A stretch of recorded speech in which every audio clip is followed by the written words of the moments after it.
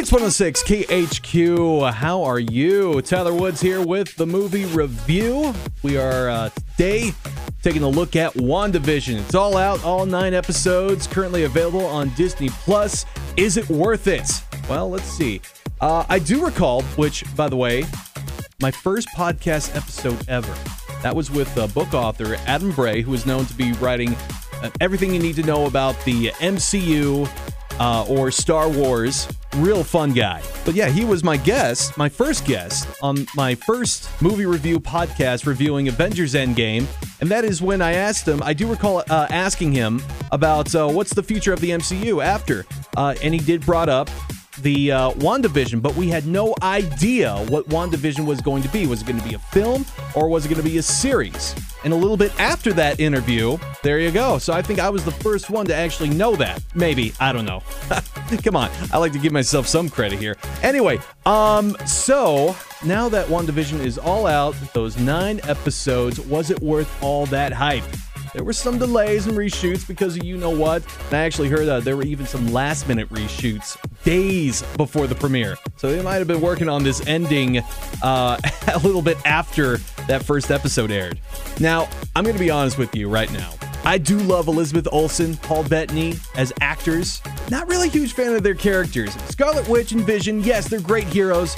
You know, you love all the Marvel characters, but you know, you just have that soul love for that one character while saying, oh yeah, the rest are all right. Come on. So it happened. It's done. How was it? Started off pretty well. I mean, it had this ominous approach of, you know, what is going on here? Very goofy premise. Kept that up for a bit while taking advantage of just the eeriness of what exactly is going on. Wanda and the Vision have somehow gotten to this sitcom world where each episode is supposed to represent the era of the show that they're in. So, I mean, they go from a show out of the 50s to the 60s the next episode, then they work their way over into like somewhat of a Office parody. I did kind of like that. And then at the same time, it kind of cuts back to the real world of the Marvel Cinematic Universe with these cinematic style shots that make you feel like you're really watching a movie. I did really love this genius craft on the cinematography. There were some new elements and characters introduced here, such as the return of the FBI agent from Ant-Man and the Wasp. I loved him. And then there was What's-Her-Face from the first 2 Thor films. And then introduced a new hero to be continued, I think, with the Captain Marvel franchise there. But yeah, it's just things to get you ready for the next phase for the MCU.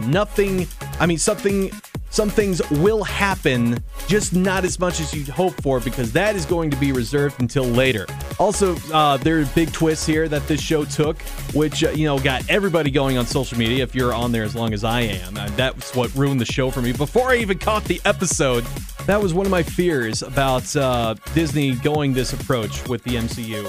Do it episodically with big reveals. It's going to get spoiled on social media. Always. But at the same time, it did kind of provide some very interesting entertainment. Everyone tossing theories around like, who's the true villain here?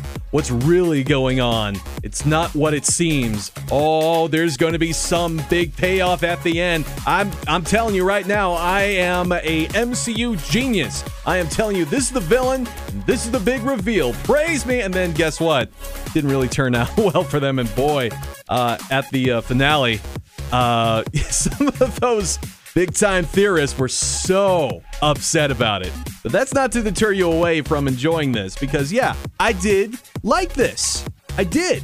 And, yeah, watching all the MCU movies, I did catch a few Easter eggs, but that, like I said before, that is what is to come for the future of the MCU. Does it have anything to do with WandaVision? Anything at all?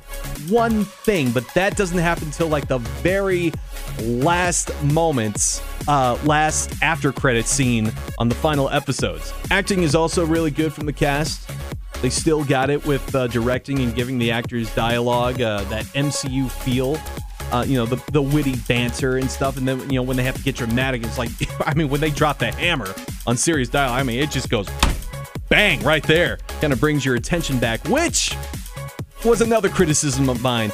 Some episodes, some of them are very left unengaging. I mean, yeah, it's a good pickup, good ending to what is to come, but in the middle of them, it's just boring. I just lost interest. And the finale, while I was like, I was like you if you've already watched WandaVision. I was hyped for the finale. It's like, what's the big reveal? What's going to happen? It was a little bit dull and vague. At the end of it all, yeah, I still loved WandaVision. It's definitely worth the watch. Just don't go into it with high expectations because that's going to ruin the experience for you. While there is developments for the characters of Scarlet Witch and Vision, that still is all reserved for next time, which is what I'm getting sick and tired of by this point after Avengers Endgame, leaving me in doubt that the franchise will continue its success. It's just an observation at this point. Hope I'm wrong, because I have still, even since 2007's Iron Man, I have been enjoying everything from the MCU. Next week, there will be The Falcon and Winter Soldier. I will be reviewing that in full when all the episodes are out. But coming up next Friday will be the Justice League Snyder Cut on HBO Max. And then a little bit towards the end of the month, one of the films I have been looking forward to, Godzilla vs. Kong. Not only the remake of the century, but the rematch of the century. I know my wife Tiffany and I are excited.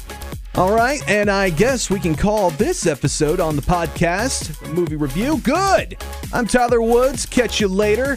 If you have a special movie request you want me to take a look at, or if you want to be part of the show, hit me up on my email, tyler.woods@106khq.com. You can also find me on social media, Tyler Woods KHQ, Facebook, Snapchat, Instagram, and now on TikTok. I also tweet @Woods Radio. Have a good one.